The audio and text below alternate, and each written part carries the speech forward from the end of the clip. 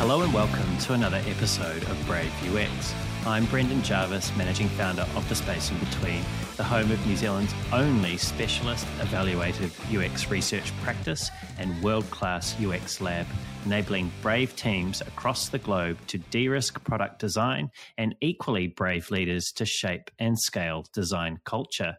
Here on Brave UX, though, it's my job to help you to put the pieces of the product puzzle together. I do that by unpacking the stories, learnings, and expert advice of world-class UX, design, and product management professionals. My guest today is Rich McCoy. Rich is the design lead on Flying Blue, the loyalty rewards program for KLM and Air France. Currently, he's doing that working remotely from the confines of a cupboard under a flight of stairs in New Zealand. Aside from the cupboard part, that's a 10-hour time difference, and he's also recently had twin boys. I really don't know how he does it. Before joining KLM and Air France, Rich was a senior manager of design at Nationwide Building Society in the United Kingdom. He also spent a number of years at TradeMe, New Zealand's version of eBay, where he was a design lead responsible for the creative well-being of 13 other designers across 3 offices. During his 25-year career and as an exceptionally talented and versatile designer, Rich has built up extensive experience working for agencies, including AKQA, Saatchi & Saatchi, and Digitas, as well as product-led companies. But to just tell you about Rich's commercial design experience would be doing him a disservice. He runs a coaching and mentoring practice for other creatives and is also a very talented and established fine artist, working through photography, sculpture, paint, and digital mediums. Raised in the Kalahari Desert to the age of 11 and described by others as having a wild, untamed and barefoot approach to life, I think we're in for some interesting stories today. Rich, welcome to the show. Thank you, Brendan. That's very, very nice. You're most welcome.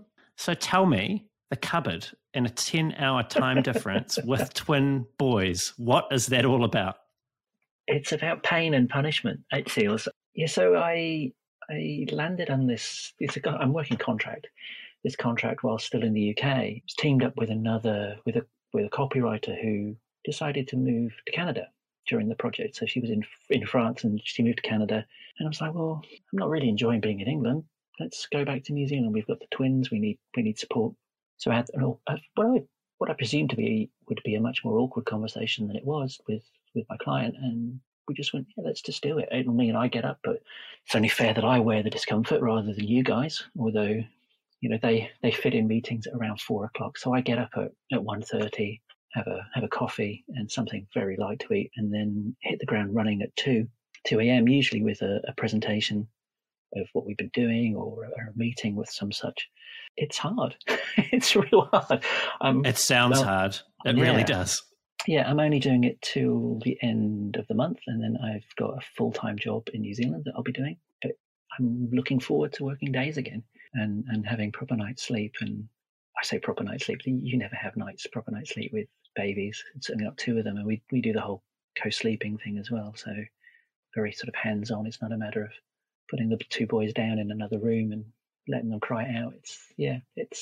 I've very aged. Involved. I've aged a lot in the last year. Well, seeing as we've been talking about baby boys and aging, let's rewind the clock a little bit and go back to your childhood. You were born in the UK, but as I mentioned in your introduction, you were raised in the Kalahari Desert, which is in southern Africa, until the age of 11. Now, I've obviously done a bit of research for today and read ahead and have some more insight than our listeners do into some of the things that you experienced there. But given what those things are, without giving too much away, which we'll come to shortly, some might question the judgment of your parents. What can you tell me about your parents before we get into some of those stories? Well, my dad got into IT very quickly. Back in the sort of late 60s, 70s. He was originally a punch card carrier for General Foods in Banbury after being a carpenter there. So we helped build the factory and then got a job working there. That's where he met my mother. And this was back in the early 70s. And England, by the sounds of it, wasn't the greatest place to be. There was a real sense of like, we need to go elsewhere. And so I think they came up with the options of either moving to Canada after I was born or moving to Africa after I was born. And my dad decided he didn't like the cold. So we moved originally to South Africa, where he worked in a computer room at a mine. And, I don't have any other childhood upbringing, but I can, I would assume my childhood was fairly atypical. I think that's the right word. It was an unusual upbringing. It was one surrounded by violence, not on behalf of my family, but the surroundings around it were really quite hard in the 70s in South Africa. They had the foresight to send me to the only multiracial school in the country, which was a convent. So they had the special rules where they could get away with doing mixed race things, and it was a strange way to grow up. It was a very strange way to grow up. And then we moved to Botswana, a job in a place called Sleepy Piqui in the centre of Botswana, which was at that time it was the arse end of nowhere. And we just jumped in the car and we drove through the desert, and we broke down in the middle of the desert. And my dad ended up hitching a lift to the nearest town, leaving my mother and my brother and me in the car in the desert. Oh no, that's not true. Actually, I got that wrong. He put me, my brother, and my mother in a stranger's car, sent us ahead, and he stayed behind with the car until we could get help. It's so they were adventurers. They were reckless to an extent. It's something I also inherited. Like, I've never really stuck in one place too long. There's a real gypsy blood there, a real adventurer. Yeah. So is there actually gypsy blood? Oh, yeah. My partner's the same. Yeah, the stories, and I want to get to one of these now for people, because they are quite marvelous actually, and quite terrifying for the general observer. And one of them happened in 1979, and it was in a small mining town in Botswana. And I think you were about 6 years old at the time. Set the scene, take us back to that moment. What was it that you discovered at age of 6 in this small mining town? Oh, so this was in Sleepy Piqui, and my mother, I remember this really vividly. It's a very strange thing to remember. She had gone to like a group to learn how to make samosas.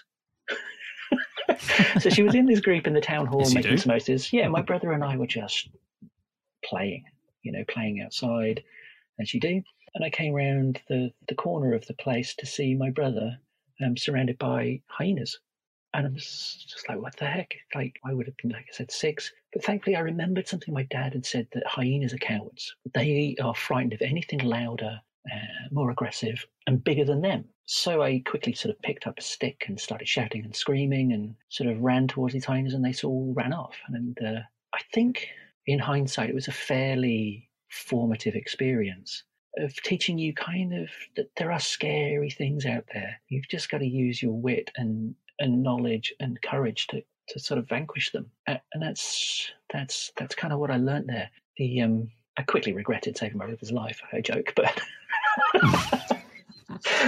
3 years younger than me, and the bane of the rest of my existence until we both became adults, and still we don't see eye to eye. But yeah, no, it was. Well, at least you can always hold this. You can always hold this over him. Yeah.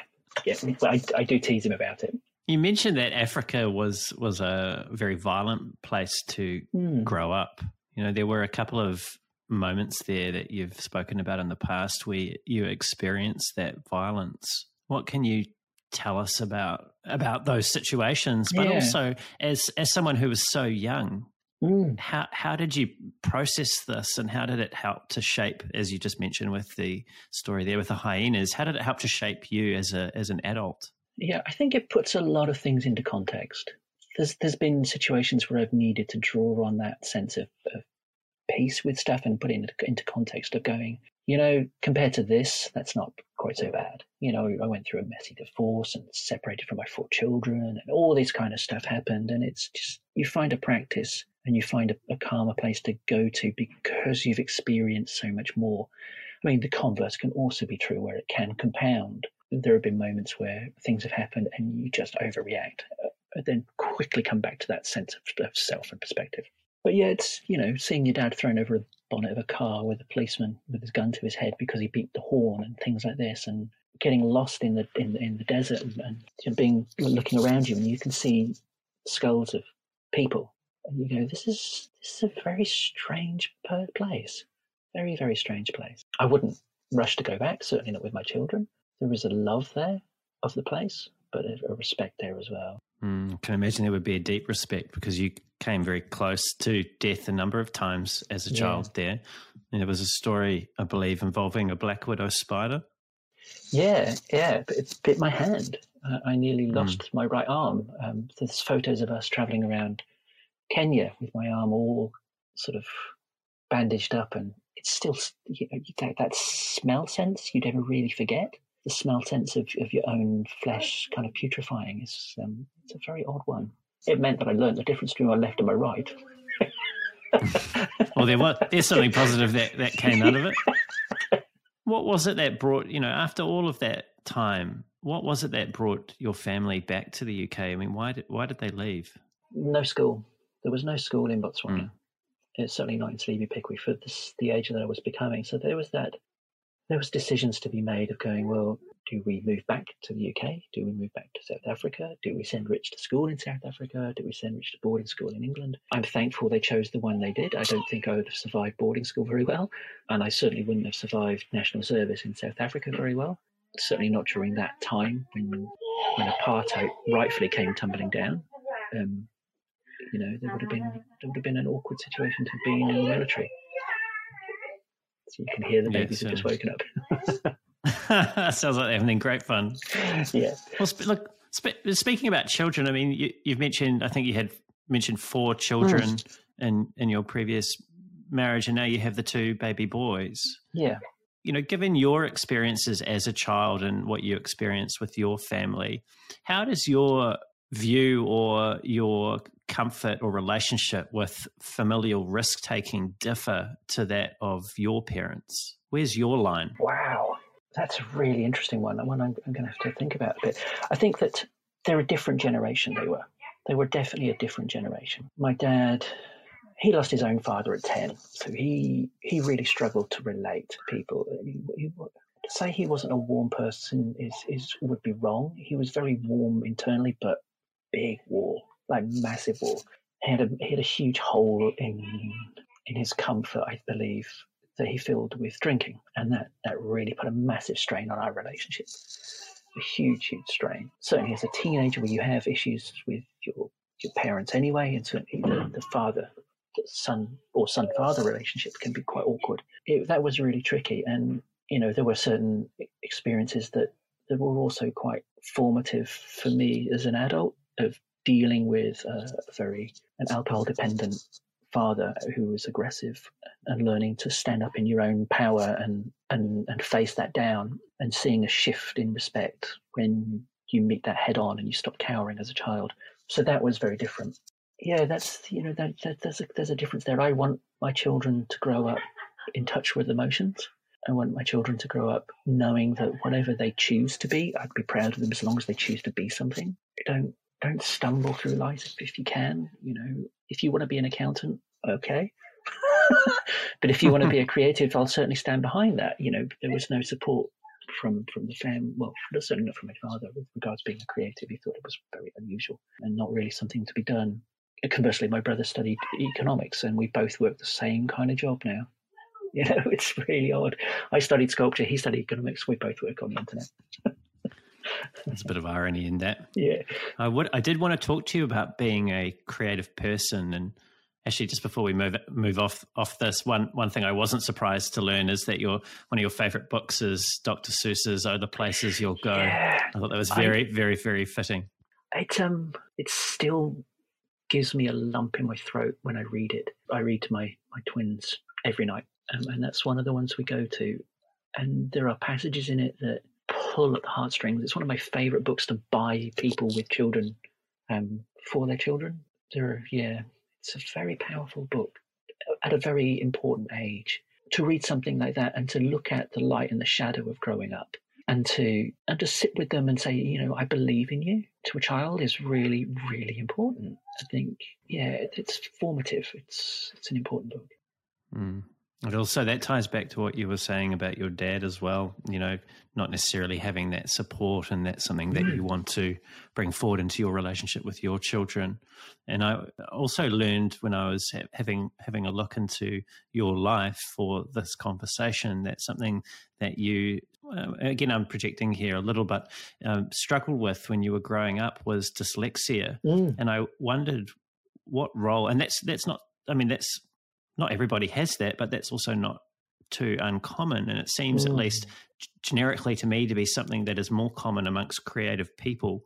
And that's a huge assumption. But I was curious about, in your personal circumstance, what role dyslexia played in your development as a creative person. Yeah, that's a really big topic, something I'm really interested in and would like to focus more on in my life, in that I wasn't diagnosed with dyslexia until I was in my early 20s. I really struggled at school, and there was a real sense of really disliking authority because I felt it didn't get me. I felt it failed me, and there's a battle there, and it was an uncomfortable thing. You mentioned in our pre-chat about the fact that I speak in a very kind of calm way. A lot of that is me working through my cognitive process with dyslexia. So I slow myself down on purpose, just to make sure I can find the right words at times. I think the reason why we discovered that a lot of creative people are also dyslexic is, I think that the creativity is what comes from sort of your mind working in a different way than society is set out to. So you're constantly finding coping mechanisms to work through how to operate in the world. In that, quite often the language I'll use will be somewhat poetic and unusual, but that's because I can't remember the right word for it. So my mind will go, how do I explain myself? That's how I get there. So that's kind of how that worked for me. But it's also about trying to find your voice. When the normal tools that we're taught and the way we're taught them don't serve you, you find your own voice and you find your own way of getting things out, because everybody needs to be heard. Everybody needs to feel that I say everybody, I must be careful with absolutes, but most people feel that they need to be heard and feel that they need to put themselves out there and be seen. Have you always seen yourself as a creative person? No, I think initially I just saw myself as me. That's because that's all I knew. I've always been relatively introverted, so there's a lot of self-reflection. And then it was really funny. There was a moment in the school library, of all things, where somebody, I can't remember who it was, they turned to me going, "You're bohemian." I was like, I had no idea what that means. And I looked it up and I was like, yeah, I can live that. I'd be happy with that. And I think I've kind of lent into it. So yeah, I am by nature a creative person. I get uncomfortable in long periods of not being creative and not doing things. If I'm doing a job that's not particularly creative, I have to find those outlets elsewhere, whether it be cooking or painting or whatever. Or rearranging the cupboards. Just whatever you can. Something. Yeah, fixing pottery or whatever. There has to be something in my day that I feel I've been positive and done something. Well, in terms of an outlet, I did have a good look through the artworks that you've created and that I could see online.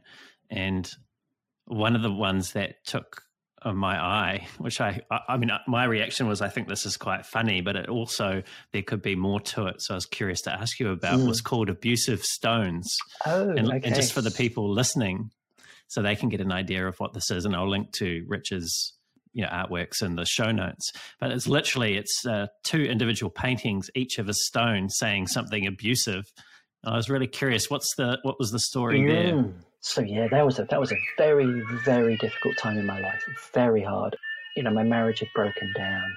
My wife and children had moved to England. I was still in New Zealand working, and there was a lot of things said, and I was in the family home alone, going through some really unpleasant stuff, waking up dreaming that I was covered in blood, and all this kind of weird psychological processing that was going on. And there were things being said to me by all parties, and I was like, I've got to own this. I've got to lean into this. I've got to create something from this before it destroys me.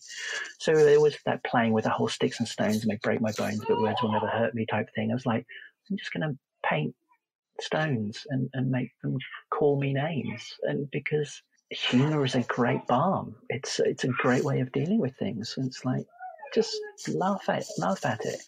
Don't allow yourself to go down that rabbit hole of believing this stuff. And so I wrote a list of all the things, and I would create a stone for it, and then just cross it off the list, like erase it. It no longer existed.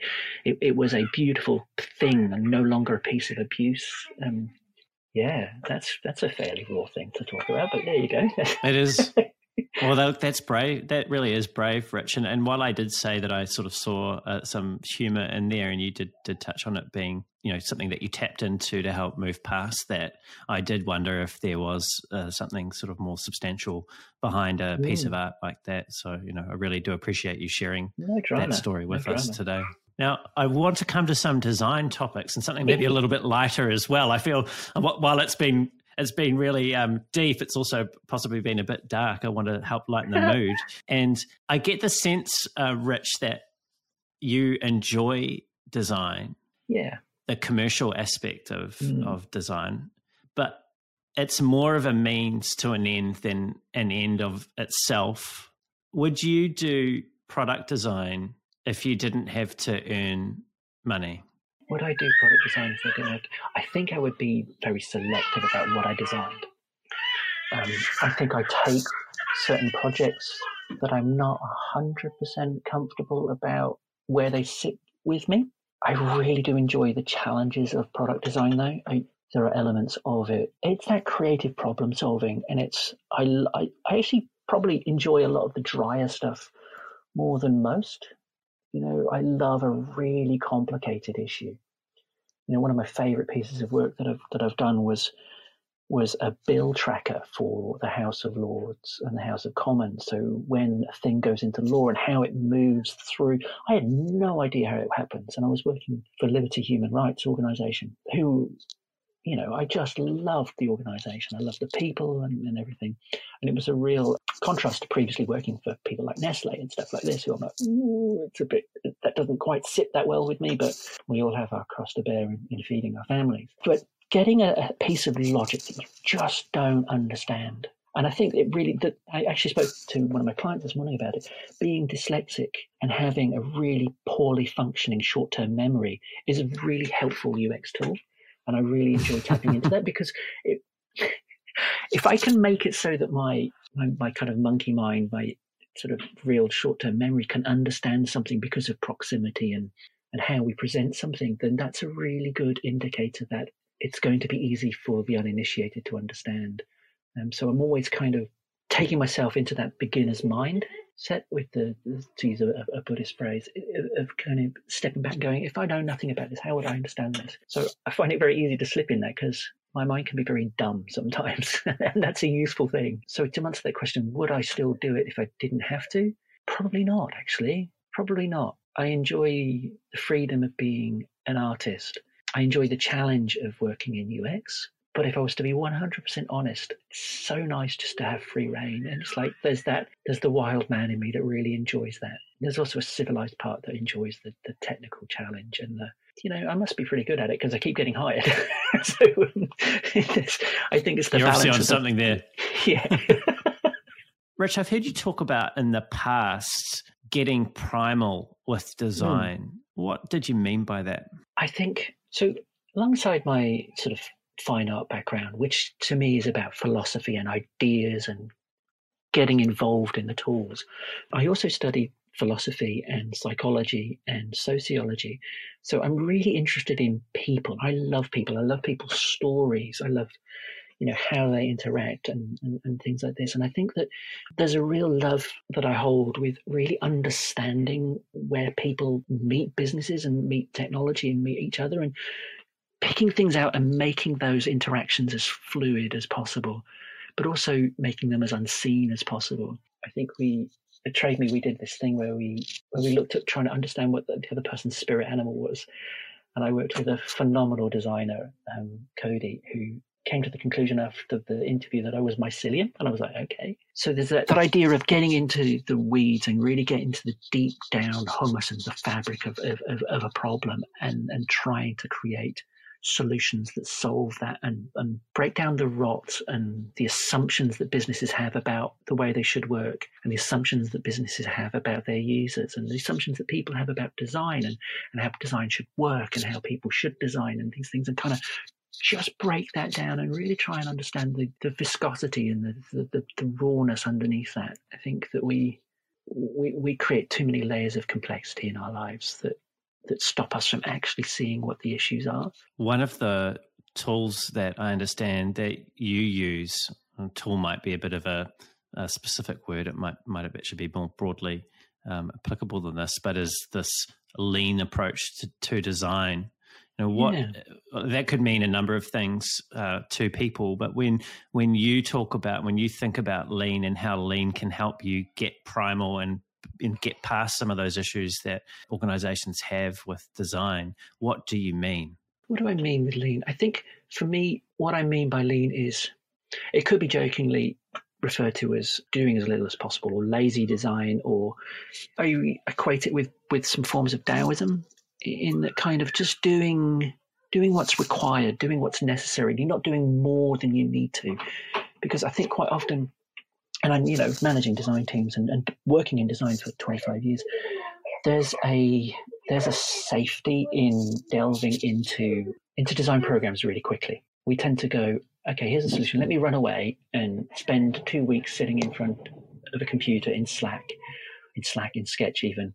And there's the word confusion coming in Sketch. And I'll design something and I'll bring it back to you and it'll be fantastic. And it's like, that's not how it works for me. I think that the best tool we've got is the pencil and paper and our mouths and our ears and our eyes and conversation and our interactions between each other. If I can solve a UX or a product design problem with a conversation and a piece of paper and passing the pencil around in 5 to 10 minutes, I'll take that approach, rather than if I can justify my wage by spending 2 weeks designing something.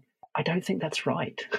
So that's what I mean by lean. I think it's about doing just enough to solve the problem and no more. But in doing that, what you do is you allow yourself the freedom to really deep dive into what the actual problem is. Like, you focus on the problem, not coming up with this thing.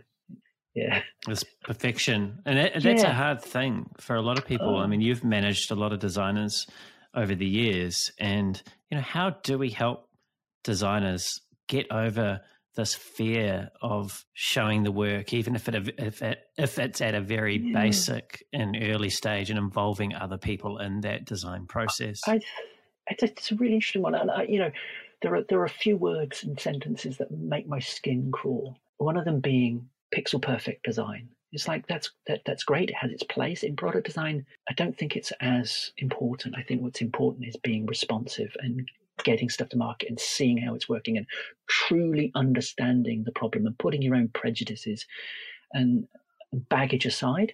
So how do we help young people? I think we do that by modeling that behavior, by encouraging them, by going, yeah, it's not the prettiest solution, but by God, it works.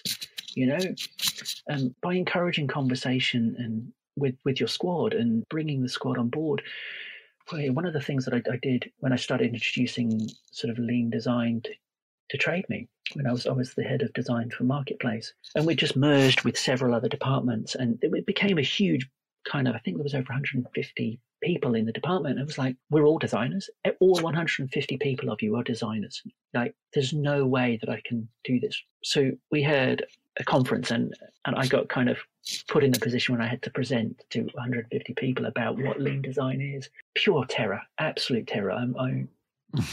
I can imagine. Yeah, I'm not a person that likes to be seen in that way very often. I haven't historically been, but that was a good reason to lean into it and do it, because I knew it scared me. And I think you should push yourself to do things that scare you, which is a kind of an answer there. So what I did was I employed a mural artist, a phenomenal mural artist, to create 3 big pieces, which was better in a billion tiny ways. Beautiful piece of script, 3 things, and I gave people permission to draw. I gave all 150 people this permission to draw something, to draw a listing, take a photograph from Trade Me and draw the product. And they were supported by the design team. Like, the design team were there to to support people in the drawing and make them feel comfortable about it, and make these, it doesn't have to be perfect, but it just has to get this across.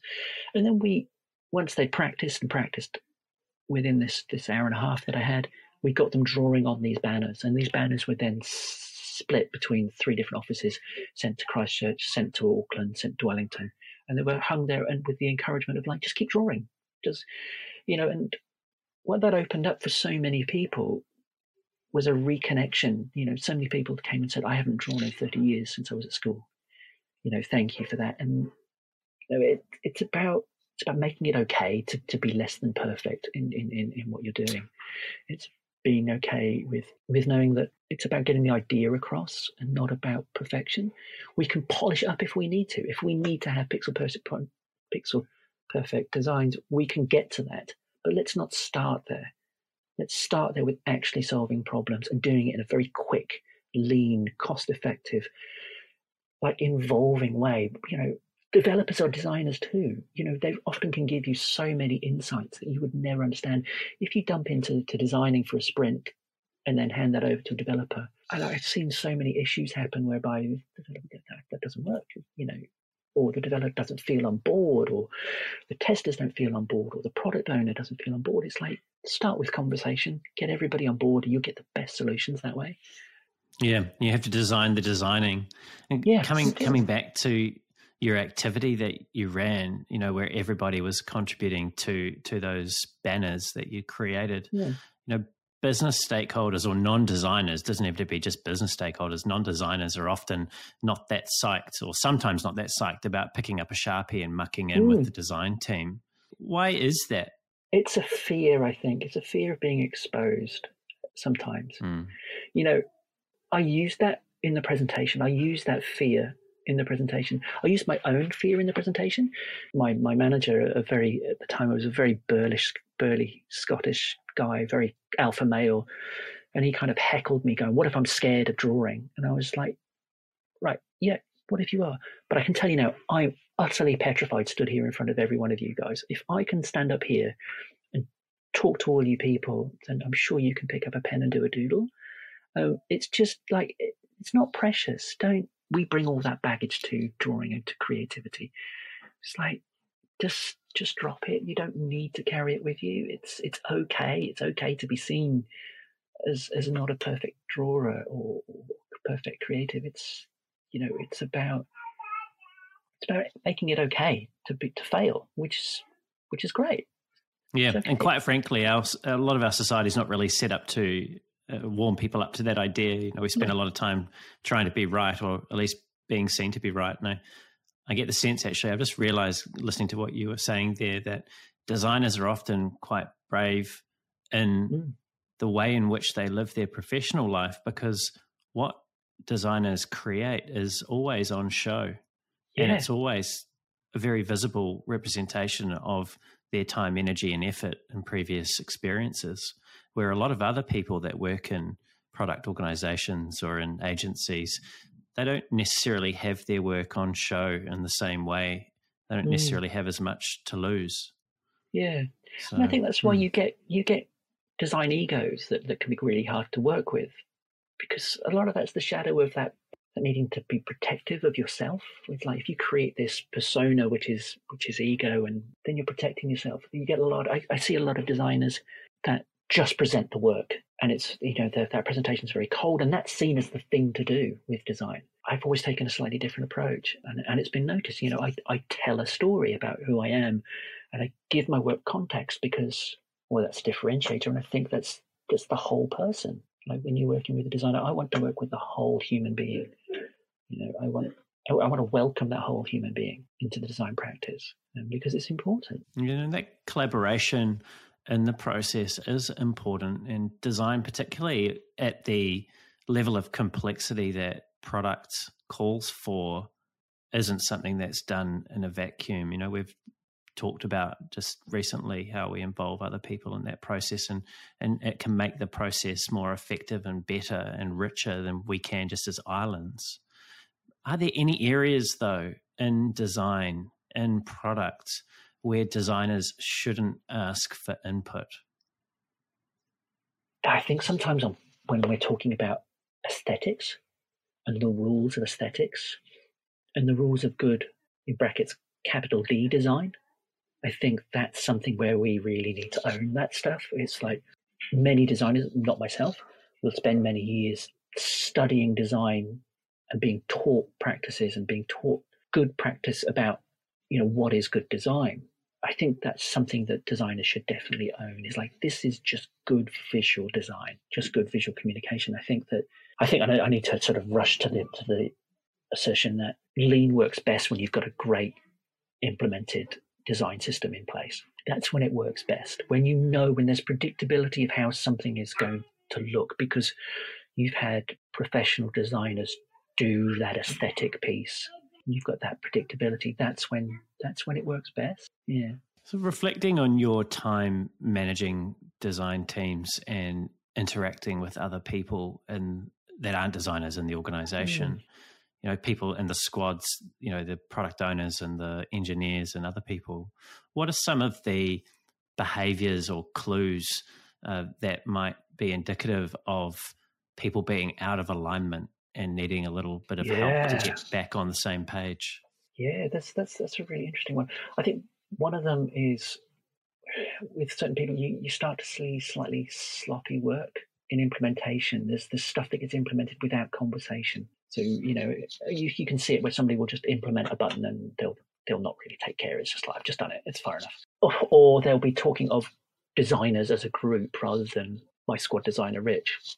Like that disrespecting of the human and talking it just as a role. And I know I've done it a couple of times with regards to talking about developers, but there's that breakdown in human respect there that sometimes happens, or there's breakdown in respecting the work, just pushing things out without checking in with the designer. But that being said, designers are just as guilty of these problems as other squad members. Like we don't always put our arm around the other disciplines or see them as less important or just carrying out our work. And it's like, it's not about that. It's the squad's work. You are providing that function, and it's your job to welcome people into design because, well, it's important also not to dwell within the arrogance of the designer. You don't know everything. You don't know how to implement this stuff all the way. You can only find out through the combination of all efforts, through everybody's skills and knowledge, and even the most unexperienced person in a squad can offer some real nuggets of information. I think you watch and you learn and you see how people are interacting and you start to look for toxic habits and you try and work through them. I'm a big advocate of radical candor, saying what's important, what you need to say, but in a way that you really care about how that's going to be heard. I think that's really important for creating emotional safety within squads. And I think you need to invest the time in a squad to get to know each other and to respect each other and to trust each other, which is hard to do remotely, but it's important to do. Yeah, well, let's talk about that. Let's talk about creating emotional safety within the squad and within the design team. You were and still are, I imagine, in some ways, an individual contributor on some projects and some products, but you've also had many years' experience as a design leader, and you've been responsible for, as I mentioned, the creative well-being of other designers. How do you ensure that the design team or people you were looking out for are feeling psychologically safe and are able to perform at that high level that's called upon them to do? Yeah, so I learned the most about this through my time at TradeMe, through working with people like Roxy and the rest of the design team who are now dispersed around New Zealand doing wonderful things. One of the most important things I've found useful is taking time out to get to know the person. I'm a massive fan of one-on-ones. I'm a massive fan of walking one-on-ones, so getting people out of the office, getting them outside of that environment of like, this is not work. We're talking and I'm listening to you and I'm prompting you to kind of open up and explain what's going on for you. And it's not a feigned interest. I'm genuinely interested in people. I genuinely sort of love and care for the people that I'm responsible for. I don't always see eye to eye with them, but it's your job to move past that. So it's important to put your arm around people and give them your time and give them your ears and give them your responses and in a non-judgmental way. we touched on the fact I started using those skills outside of the work environment in just mentoring and coaching creative people, And I've worked with some really fascinating people like leather workers and jewelers and people outside our UX world because they suffer from the same issues that we do of, they don't believe they're good enough. They can't work out how to manage their days and stuff like this. They can't work out which idea to follow next and how to take their business. There's real similarities. And I was like, I've been doing this for 20 years. How can I really help the people around me? The people that are becoming friends and their friends. And so many of these people have just never been listened to. They've never had somebody sit down and go, all right, I care about your business. Tell me about it. What are you struggling with? Probably a good 50% of those initial conversations I've had with people have had people break down in tears, explaining what's going on for them in their business because, and it startled me to start with. I just didn't understand it. I was going to say, were you prepared for that? Was that an outcome that you were expecting from these conversations? No, not really. I spoke to my partner about it and she sort of points out, she says, because so many people go through their lives without being heard, especially women, especially creative people, they feel they're not heard. So for a middle-aged white man to sit down and just listen and just be there to help and support, it's a very rare thing. There's no agenda. I wasn't getting paid for most of it. It's just, I found it rewarding. It got me out of the house in a very dry period and got me learning about businesses and people and the community around me. So yeah, I wasn't prepared for people to cry and it was startling, but I'm okay with that. It's part of my practice. It's okay. You've spoken about both coaching and mentoring, and I understand that those are two different things. How are they different though in practice? Like, how does your mentoring? I think it's a mentoring focus to your mentoring of other creative, as opposed to what might have been a more coaching focus for your direct reports and say Trade Me. How do those two dynamics differ? That's something I'm always struggling with trying to work out. And it's something I keep going to look up. And what's the difference between coaching and mentoring? And I come away and then I forget what the difference is. It's that short-term memory. I was like, I can't remember what those words mean. Well, neither can I. So no, it's okay. I think I slip between the two kind of organically. I don't have any real agenda where I sit down, no, I'm only coaching you, or now I'm only mentoring you. I think, it's a very fluid thing for me. It slips between the two and the boundaries become, messy would be the wrong word, but become fluid and sort of nebulous. And I think that's okay, as long as you are there for that person and there to help that person. I think that within a certain environment, you do have an agenda to some extent. If you are managing them, you have an agenda to make sure that they're performing to their best ability. And you're trying to guide them to develop their career. Whereas with other people, I have no agenda as to what a poet does with their time, other than they've come for me for help with how to organize their day and how to explore ways to make money from their craft. I'll help them pull that out, but there's no other agenda other than that, other than just wanting to be just a good human, which is really important. Yeah, isn't it? Yeah, I think so. Well, mentoring it definitely is. Yeah, I think the more we can focus on being good humans, the better we'll all be. Coaching and mentoring is a very good human thing to do and to take seriously. I mean, some people, I imagine, don't relish that role because it comes with a lot of responsibility, or at least it does from my way of looking at it. You touched on before in your coaching or mentoring business with other creatives that they come with the same hang-ups that most of us have about not being good enough. If we sort of take that thread and if you reflect back on the designers that you've mentored, so the product designers, the UX designers, what are some of the hang-ups that designers have that, and also why do they need to get past those and how can they get past those?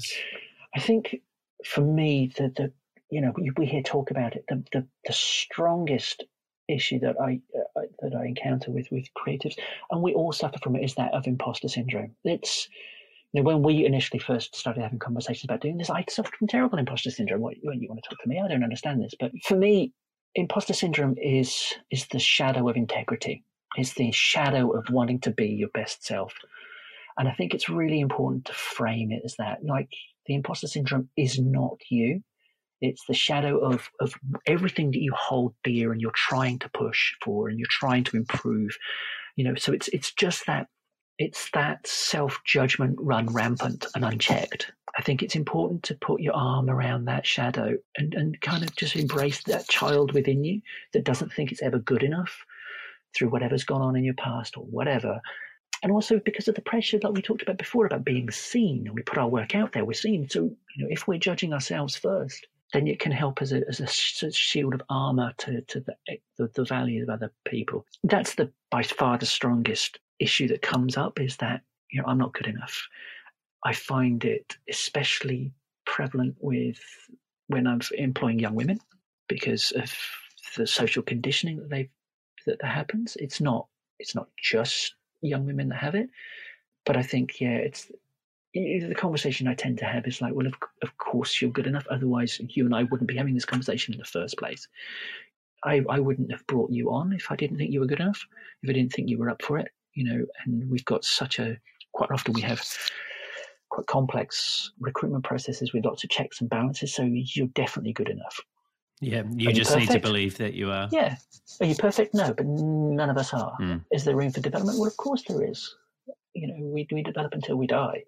Yeah, we can always improve. And it's about having those honest conversations with people and kind of, there's no point shouting at your shadows.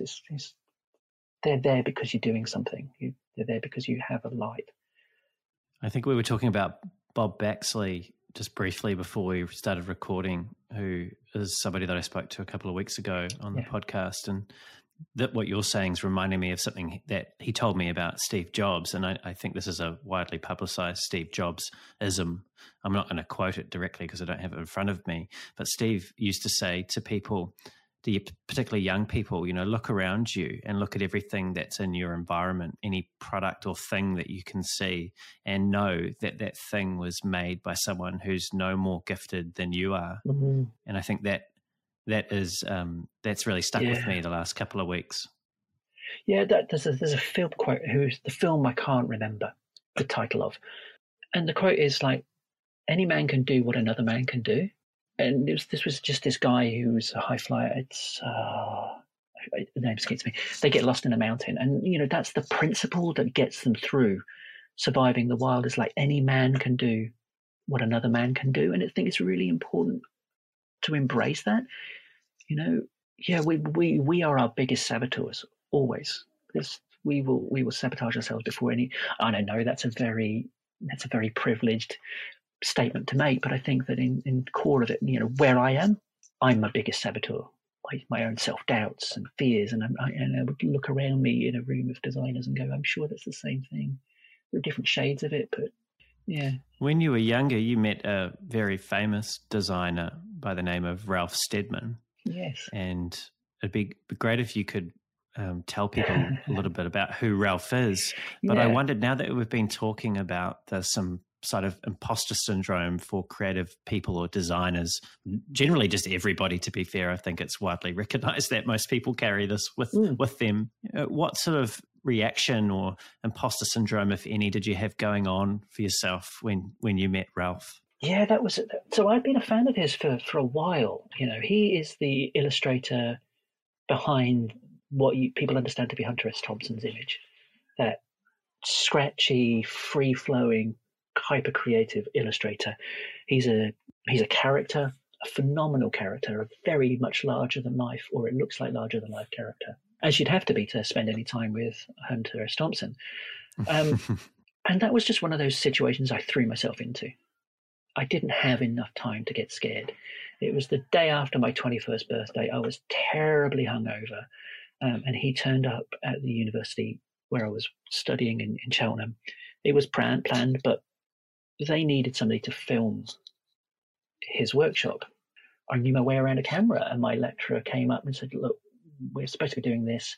The person who was supposed to be filming it has dropped out. Can you do it? And I was like, who's it for? And it's Ralph Steadman. I'm like, oh shit, okay. And I had a moment of fear going, am I okay to do this? What am I going to do? How's this going to work? I'm hungover. I can't really think straight. And I was like, he's dealt with worse, He's probably hungover too. So I just threw myself into it and got behind the camera and filmed it and learned it and had conversations. The conversation I had with him, we were eating cucumber sandwiches, which is a ridiculous British thing that everybody tells you the Queen likes cucumber sandwiches and this, then the other. We were eating cucumber sandwiches in the print facility of the university. And he said, and he went back and he was like, I need to sign this because it's not a piece of art until it's signed. And then he corrected himself. He goes, no, it's not a piece of artwork until it's sold. And it's crass. And a lot of the sort of art purists will balk at that. But as a person working in the commercial sector, it was a really, really important thing to hear. As a second-year art student with all precious ideas about your work, to know it doesn't mean anything unless somebody's willing to give you money for it. Unfortunately, in this horrible capitalist society, that's how it works. And I get so much validation when somebody buys a painting. This is something that I've decided to do, and somebody's bought it rather than somebody's come to me and said, I've got a problem, can you solve it? It's like you're buying something from me that I've created out of my own impetus and desire to do so. And you're buying something unlike design that you were able to create entirely of your own constraints and conditions that you imposed on yourself, which I can imagine is incredibly rewarding. So going back to the question you asked me before, is like, would I do UX design if I didn't have to? That's why, the buzz you get from creating your own thing. I long to create my own product. I'd love to I'd love to do what you've done with the space and go, I have a thing that I've created and people come to it. It's a phenomenal feeling. Like the ego loves it. And we are creatures of ego at some points. We can't be 100% selfless, as much as I've talked about welcoming people in and not being selfish and egoic with things. Yeah, it was a good experience. It's reminding me of an author that I quite like, David Baker. He writes a book called The Business of Expertise. He's also a coach of sorts to creative entrepreneurs. And he's realized in his decades of doing that work that some people just don't have that inherent confidence in themselves. And so they need to get that through what he calls marketplace validation. But that's basically people buying what it is that you've made. And that through that can actually build that confidence. And he's also seen others that seem to have too much confidence for their own good, and the product doesn't necessarily support that, but for some reason other people respond really positively to that confidence. Yeah, I see that a lot. I'm fascinated by that. There are people whose work gets so much attention, and I look at it and I'm like, I don't understand it. And I find myself going down a rabbit hole, just exploring their work and going, what is it? What is it they believe in? Why is this? And trying to understand it. I've rarely come away with a full understanding. Well, not a conscious one anyway. Yeah, I must admit, I do respect somewhat distastefully that overconfidence. I can't say. There's something in it. There's definitely something in that. I think it's the work that goes on outside the work. Yeah. I haven't really unpacked that myself fully, but there are some people that you look at what they're up to and you just can't really work out why people are responding in the way that they are, which is probably means we're missing something, to be honest. So there's something to learn there. Absolutely. Yeah, it's one of my favorite responses when people go, I don't understand this. I was like, but that doesn't mean that there's something wrong with it. It means that there's a breakdown in your understanding of it, or it's communicating its value to you. I don't know. Rich, it feels like a good place to wrap up the conversation. Okay. And it's been a really thought-provoking conversation all the way through, actually. And it's got me thinking about life in a larger sense outside of product, to be honest, and the sort of realization that life is short. And, you're someone that has led from a very early age a life that's been fairly adventurous, and you've been fairly open today on the podcast talking about some of the challenges that life has presented you with.